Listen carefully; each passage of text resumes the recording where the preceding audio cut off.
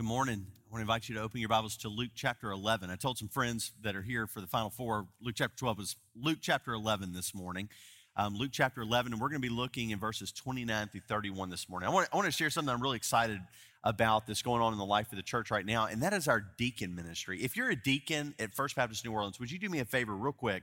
Would you just stand right where you are? I want your church family to see who you are, just so they know that we have deacons that are serving in our church. See them scattered around? Yeah, it's fine to clap for them. Absolutely. You guys can be seated. I'm so excited about our deacon ministry because just this week on Monday night, we had our monthly meeting. These guys meet on a regular basis each month for a time of just spiritual encouragement, of prayer. They pray for you, but also of talking about ministry. And they right now are developing strategies in order to take care of you, our faith family. They're prioritizing caring for some of our most vulnerable, some of our senior adults, our widows, and those that are homebound. Of being assured that no one is forgotten and that we love one another deeply as we're called to in Scripture. They're also doing practical service like helping with needs, a benevolence team that's helping to meet practical needs in the family of our faith. And then also of just doing hospitality, of being sure that we take care of every guest. And so many of our deacons serve as greeters on Sundays, as those that help to serve the Lord's Supper. I mean, all of these different things that are going on. But this week, one of the things that just really impacted me was we were reached out to by someone with our convention, the Louisiana Baptist Convention, and one of the children of a missionary family that grew up in Tanzania has moved back, and she's now an adult, but had just had their first baby, and the baby was born at 22 weeks, just a little over 1 pound. And the baby is now, I think, 12 weeks old, has been surviving, but had to be flown down here to New Orleans to go to Children's Hospital. And so they called and said, or reached out and said, hey, is there any way that First Baptist could help this family, this young couple that's had their first child, is in the NICU, all of these things. And one of our deacons immediately rose up to that occasion and went with me to do a hospital visit to spend some time with them, but then also opened up his home and said, hey, rather than you having to spend a bunch of money, finding arrangements down here, why don't you stay with us? And that sort of hospitality is exactly what ought to characterize pastors and elders, but also the deacons in a thriving biblical church. And so I just want you to see, those are the things that go on behind the scenes. That's the stuff that, we don't, sing our own press, about all the things that are going on. But I think it's important for us to know that our deacon ministry is thriving and that it has substance to it. And it's really caring for the body and caring for those needs that we become aware of. So anyway, join me in thanking those guys. If you know a deacon, thank a deacon, all right? Because they are doing a wonderful ministry. This morning, we turn it back in God's Word, and we're walking through the Gospel of Luke in this sermon series I'm calling Walking with Jesus. And again, it's 8 weeks long, so we're not looking at every passage. There's 24 chapters in the Gospel of Luke, and so there's no way that we could go through it all. And one of the things I've become convinced of as a preacher is that even if I took time to go through every word of every verse, I would get to the end of chapter 24 and say I only scratched the surface. Because there's no preacher that can fully mine out all that there is in the riches of God's Word. So we're doing kind of an overview. We're walking through some key passages, but I hope that it's having its impact, that as we're walking through and looking at the Gospel of Luke, it's deeply impacting us and helping us to truly walk more faithfully with Jesus. And so today we come to a passage that enters into another large section of text where Jesus has kind of set his eyes toward Jerusalem. And we know what's going to happen in Jerusalem. We're going to be looking at that in just a couple of weeks. In fact, we have a Good Friday service that's not this coming Friday, but the next, that I want to invite you to. That's going to be a time of us looking at a couple of chapters in the Gospel of Luke, just reading, hearing God's Word read, of meditating on His Word, and really considering the crucifixion of Jesus Christ. So that's what's going to happen in Jerusalem. That's what we're going to be focused on as a church on Good Friday during our Good Friday service at 6:30 p.m. that evening. And so he set his eyes to Jerusalem. He knows what's going to happen there, and he starts making movement there. So everything that's taking place now in the Gospel of Luke is kind of preparing people more for this climactic moment. There's more intensity in his teaching. There's more firmness in his rebukes. all of these sort of things, because it's now moving toward this. The beginning of the Gospel of Luke is a lot of record of his miracles, of the things that he's been doing, the healings, the casting out demons, all of these things that really kind of draw a crowd.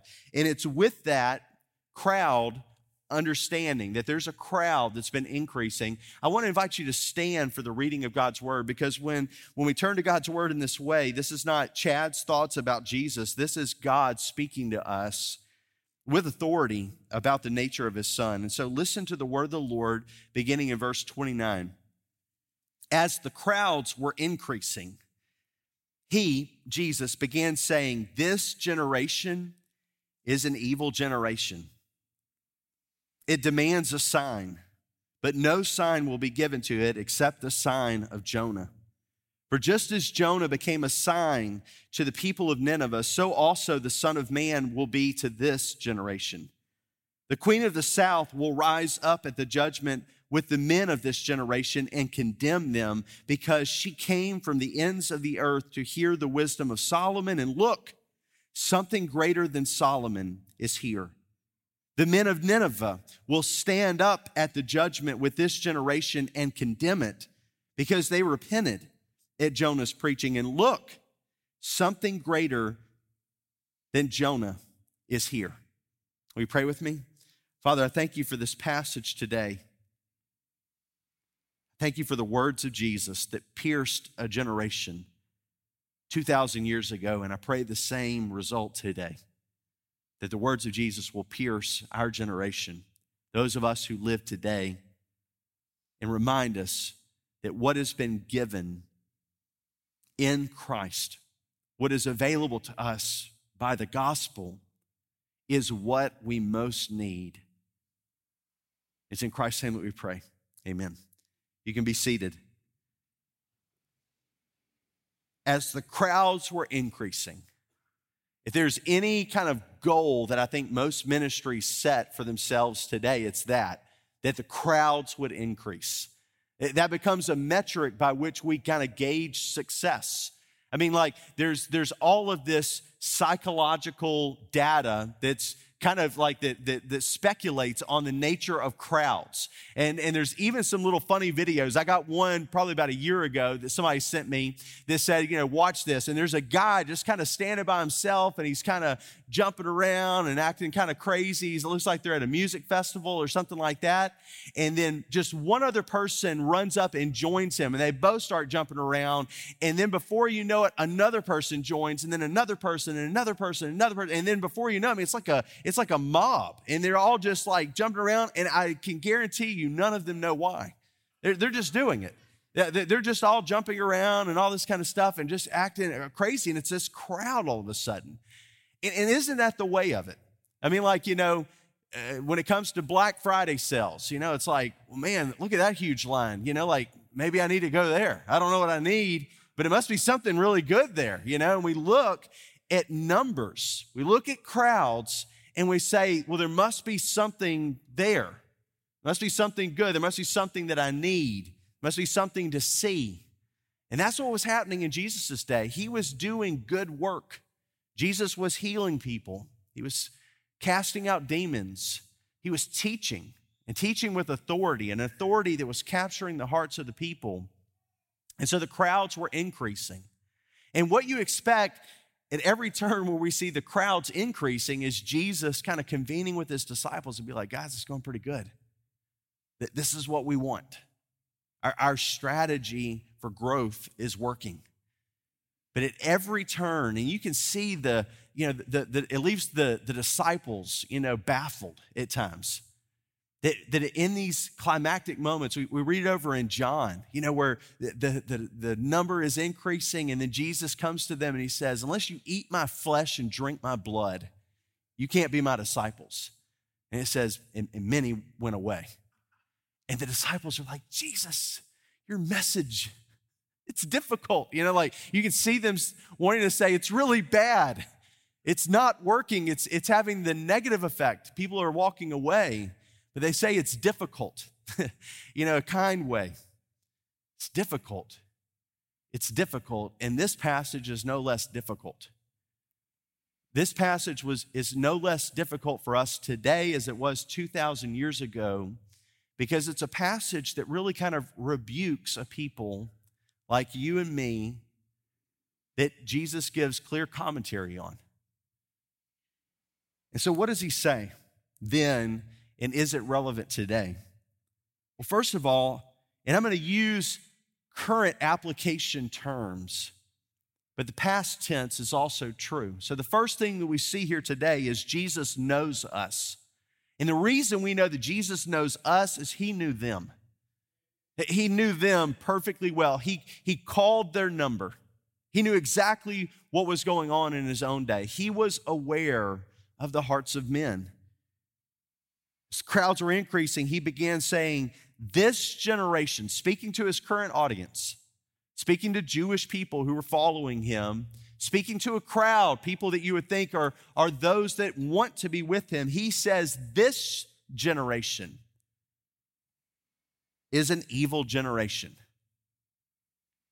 This generation is an evil generation.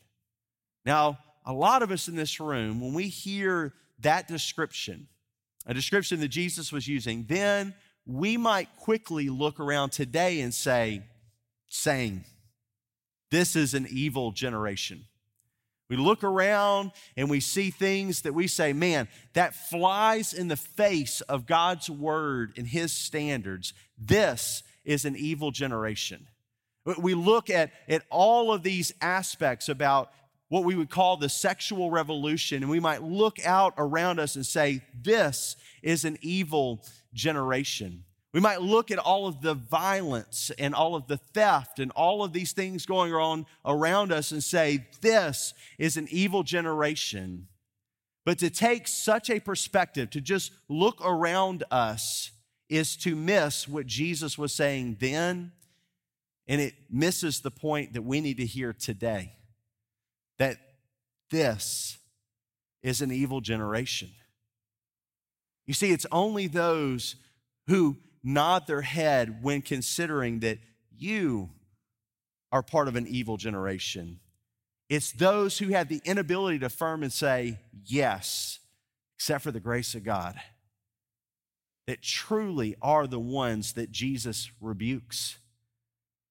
You see, Jesus sees those that were right there gathered around him. Jesus isn't just trying to get more followers by saying, man, y'all are in the safe group away from this evil generation out there. He is speaking to them and rebuking them.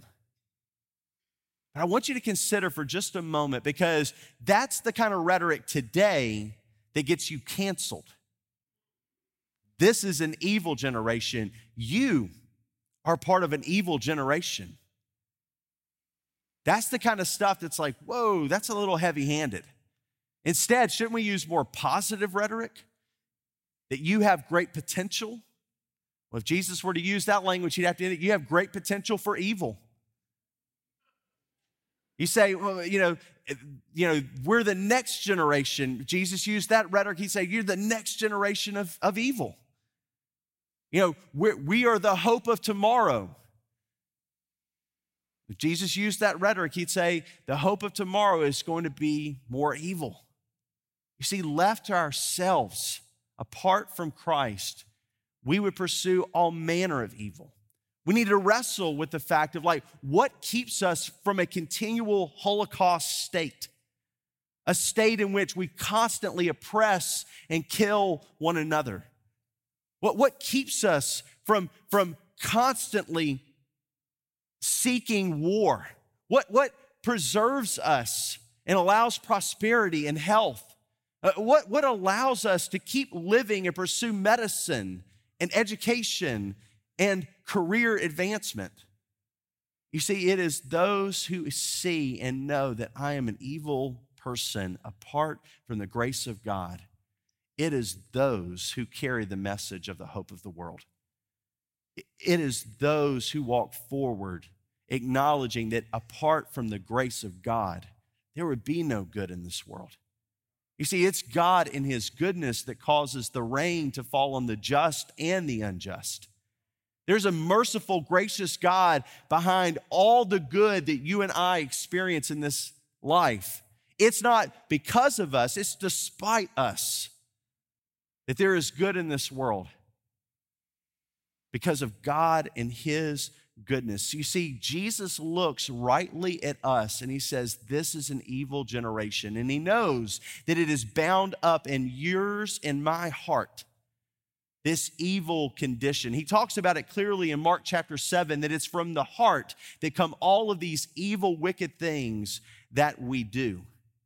But I want you to consider this. Jesus knows us, and yet He loves us. I mean, think about what's more powerful. Is it more powerful when a person doesn't really know a person, that they've been deceived, they believe in maybe some false version of a person, and they love them. They like them a lot. They want them. But then when they see the real person, they reject them? Or is it more powerful to see a person as they are, at their worst, at their weakest, bringing nothing, and say, I love you. I don't love you because of what you bring, because of what you can do for me. I love you despite all of those things, and I will redeem you. I will take all of that bad and I will work it to good for my glory and your good. You see, there's a greater love that is on display in this clear indictment. This generation is an evil generation because what Jesus continues to do. He doesn't then say, I'm turning away from Jerusalem. No, He sets His eyes toward Jerusalem, knowing what He must do for this evil generation. So understand today, Jesus sees you. He knows the potential that you have for evil, and yet He loves you. And yet He loves you. But what was it that made them an evil generation then? Is there any similarity between their state, those within the church, those that were within the Jewish community? Remember, He's talking to those that are on the inside, not just looking out at the Gentile world. In fact, He's going to use the Gentile world as an illustration of what is good. Here again, just like we considered last week, He goes on and says, it demands a sign. You see, Jesus knows what we want. Jesus knows what we want. He knew what they wanted. They demand a sign. They demand a sign. You see, what we see from the Jewish people then, the people that were following Jesus, is that He would do something, and like a toddler, they would say, did you see that? Do it again. And then He would do something, and then they would say like a toddler again, do it again. Do it again. Do some more. Do greater. Throw me higher. That's what the people wanted. He knew that they demanded these signs, and even though He had cast out demons to demonstrate, I mean, think about the reason He's doing it. Is He just doing it because people don't need demons in them? Like a demon extermination company? Or was He doing it in order to demonstrate His authority over it? I mean, Jesus is healing the sick. Is it as though He has cast out all disease from them so that they will never die? There's no one with us still today from them. So why was He healing? To show His authority over it. The day that He calmed the storm, was it because that Jesus just really didn't like bad weather? Or was it to demonstrate to His disciples He had authority over the storm, over all of the elements? You see, Jesus over and over again through all of these things is doing things so that we can see it, to know that He has authority. But if we miss the point, then what are we going to want? Just like the people, we're going to want to see more and more signs, more and more evidence of what He can do. We're going to want the show to go on.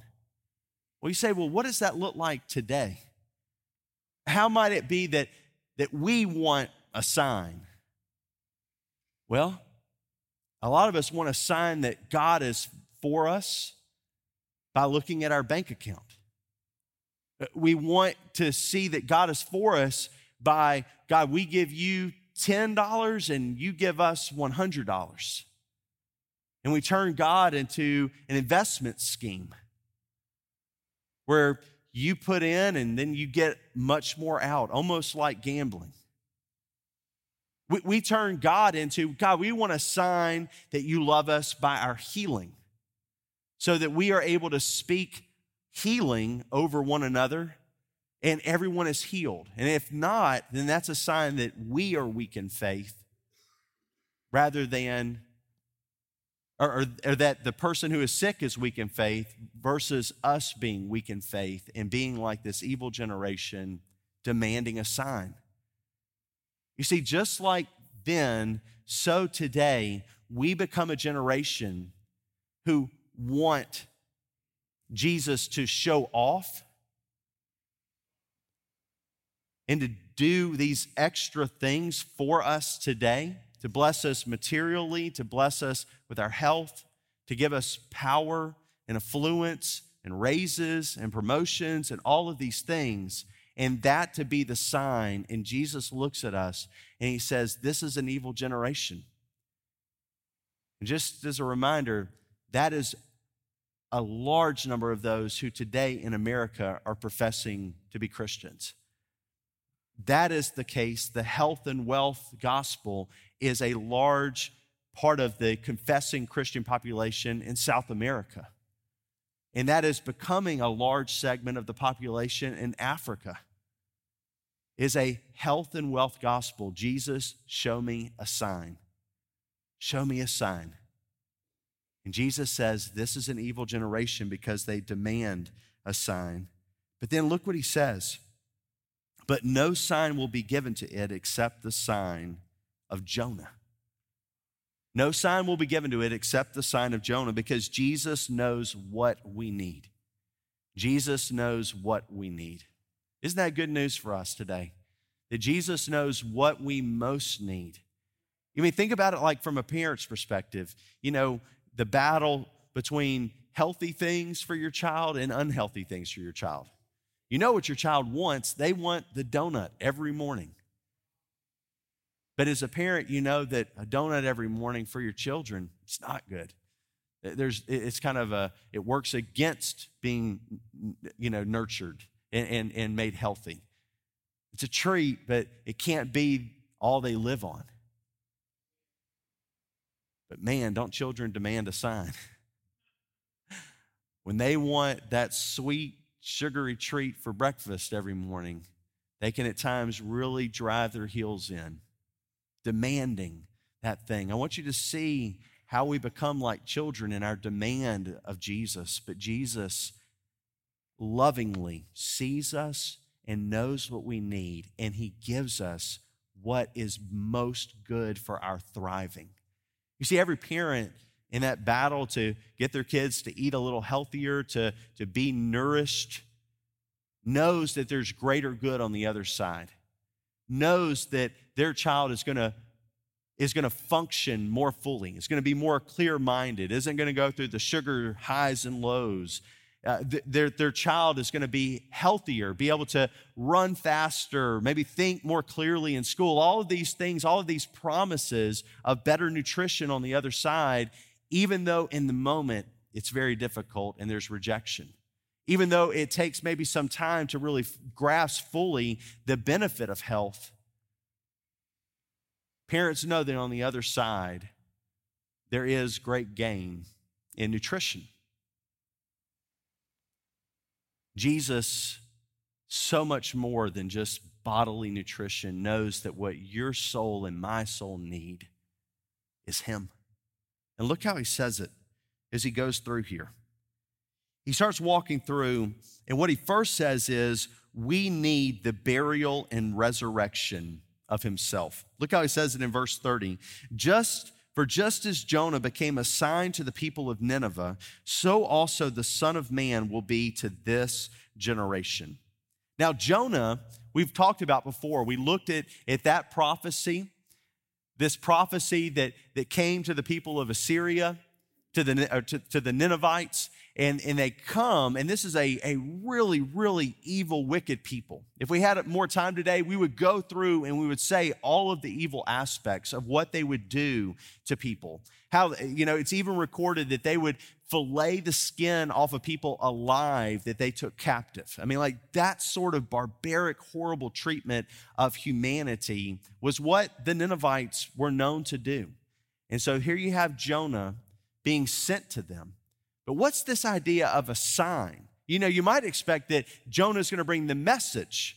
None will be given to them except the message of Jonah, which was repent, repent, repent, repent. And we're going to see that a little bit later right here. But what is this idea of the sign of Jonah? That's going to be given? Because it says will be to this generation, future tense. So it's not yet there. So Jesus' teaching in this moment is not what they most need.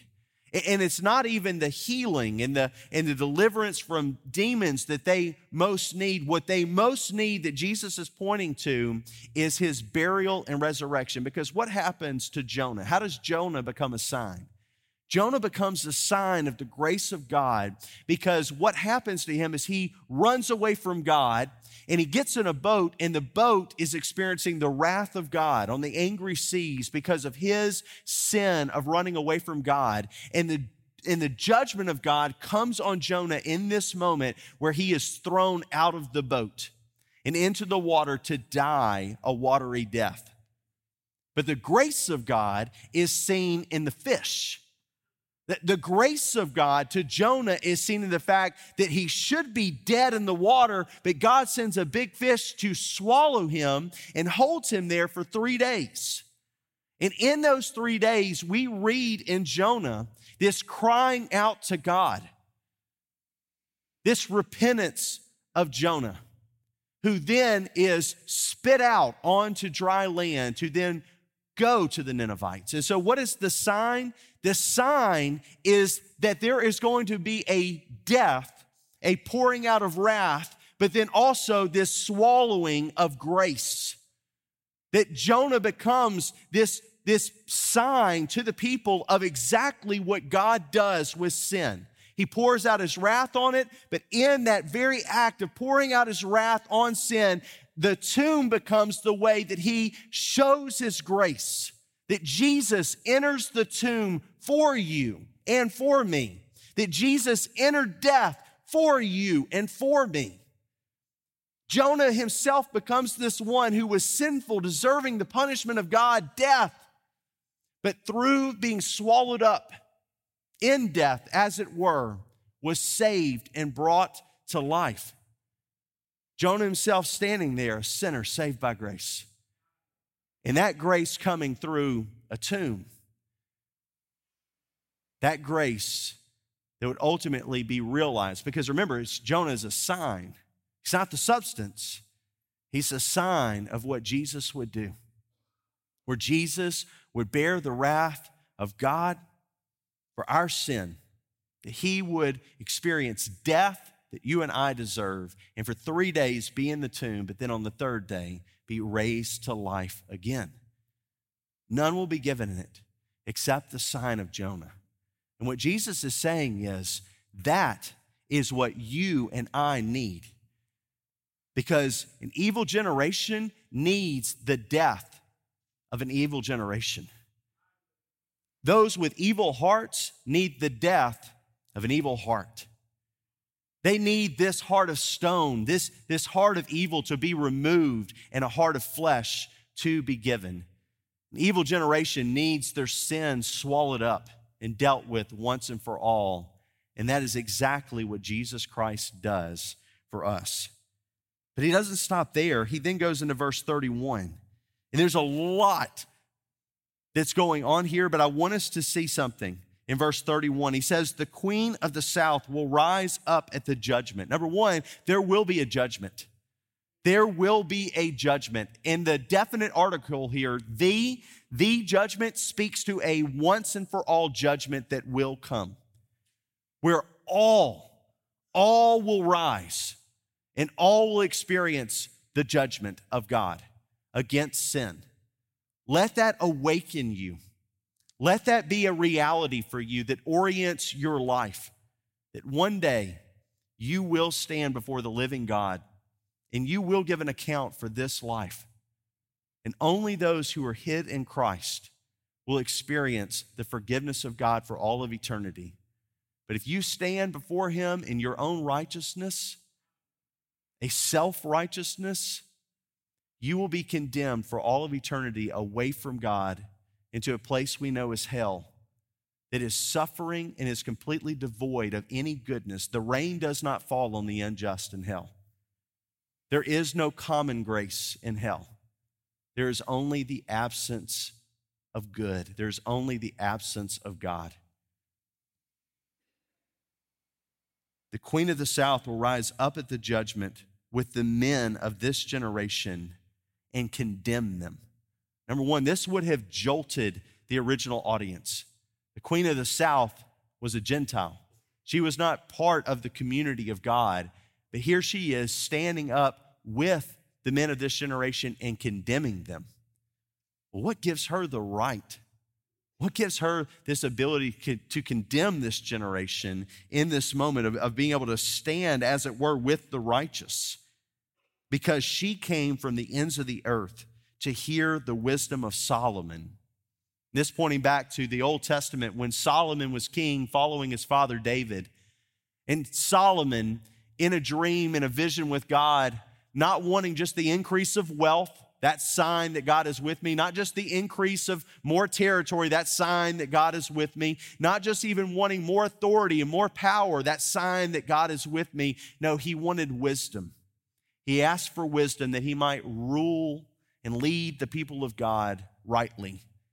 And God granted to him wisdom such that there was no one wiser ever than Solomon, revered in his day, so revered that people from foreign lands would travel at great expense to themselves of time and resource to come and to learn and to hear his words of wisdom. And Jesus says there is something greater than Solomon.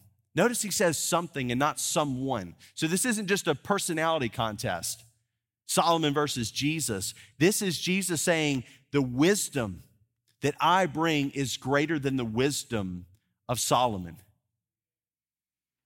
Because Jesus is, he himself, the wisdom of God.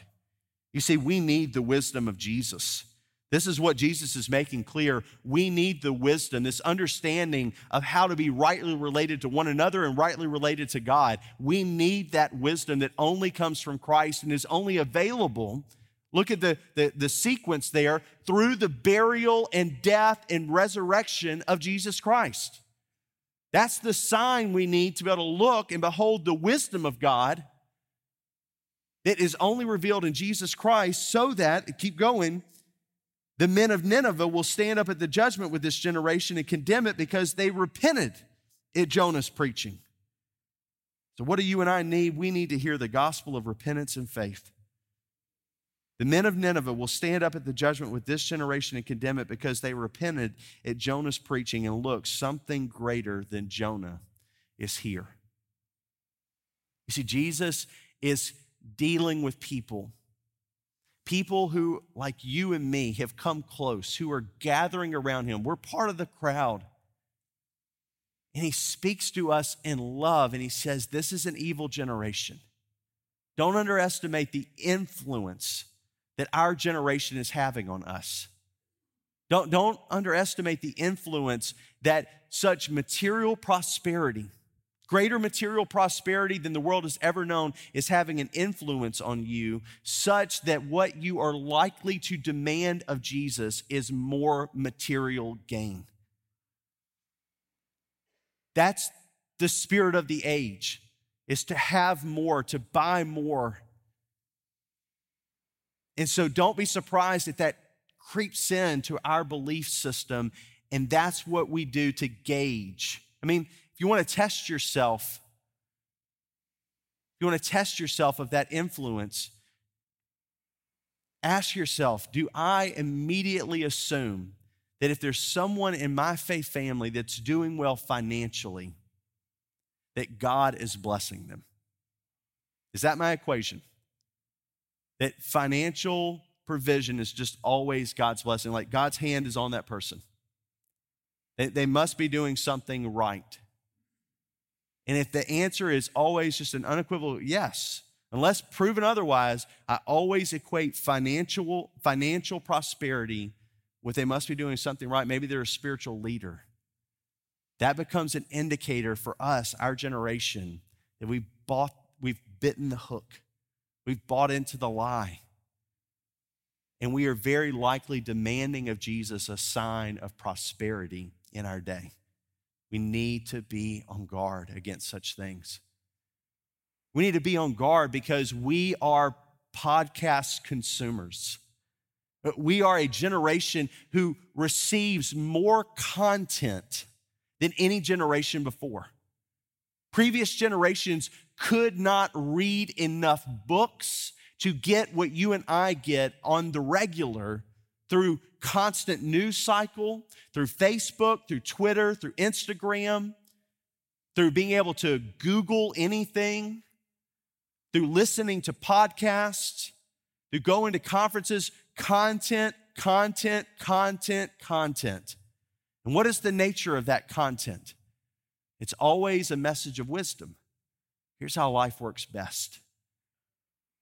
Hey, here's the key to success. Here's the secret to having a fill in the blank.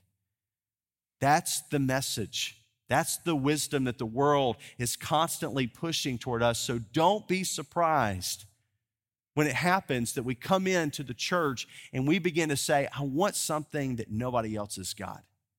And we begin to value Bible study and sermons only to the degree that we learn something or hear something we never heard before. You want to know what that fosters among preachers? Creativity. And I'm not called to be creative with the Bible. I'm called to be faithful to the Bible. Creativity is trying to see something that no one else has seen, and chances are, if no one's seen it in 2,000 years, it ain't there. And so if I start saying, I got a secret for you, you should run. You should run. But yet that's how people gain an audience. That's how you grow a crowd. That's how you get more subscribers. That's how you get more downloads, is by saying, I've got something you want. Come to me and get it. But Jesus says a different message. He says, I'm here. He says, the only sign that's going to be given to you is the sign of Jonah. And that sign is going to be shown on the cross. You see, the sign of Jonah is also going to be revealed in the Lord's Supper that we're going to take in just a moment. That Jesus would suffer and die, his body crucified, his blood shed for the forgiveness of our sins. And he was saying to them, this is what you need. I am what you need. I'm what you need. In Faith Family today, Jesus is what we need in a day when we are constantly being tempted to believing that what I need is some more material stuff. In a day when we're like, man, what is everybody listening to? What's everybody reading? I don't want to miss out. We have Christ, and Christ is enough. Christ is the wisdom of God. And you say, well, so what do I do, Chad? I just sit down and just, Jesus, and just start imagining what Jesus might be? No.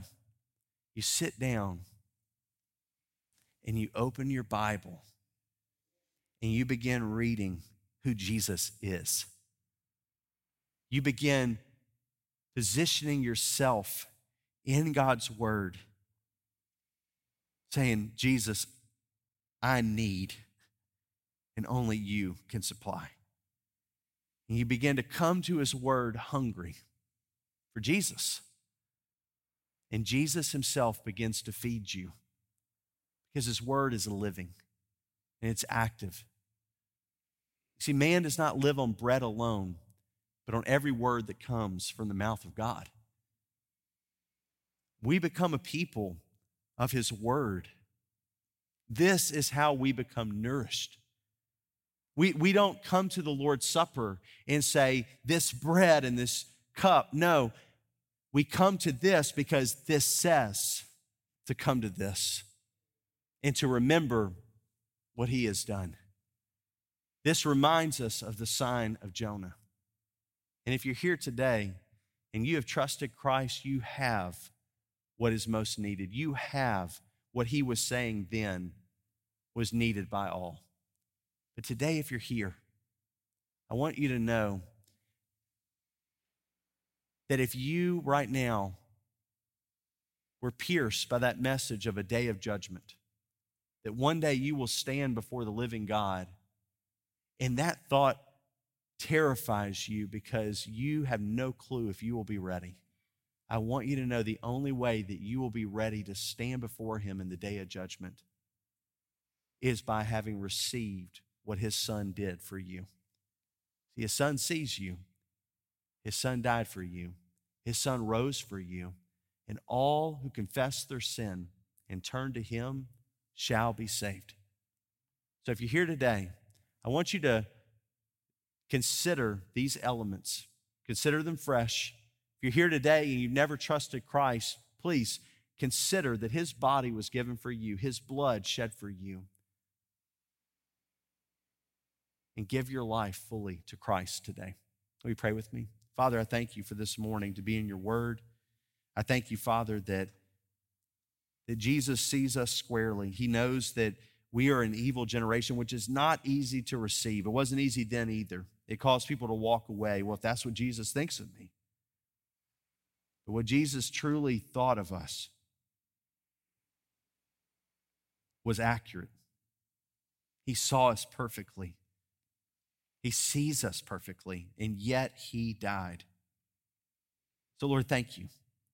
Thank you that we can come to this time and remember what is pointing to the sign of Jonah, the body and the blood of Christ.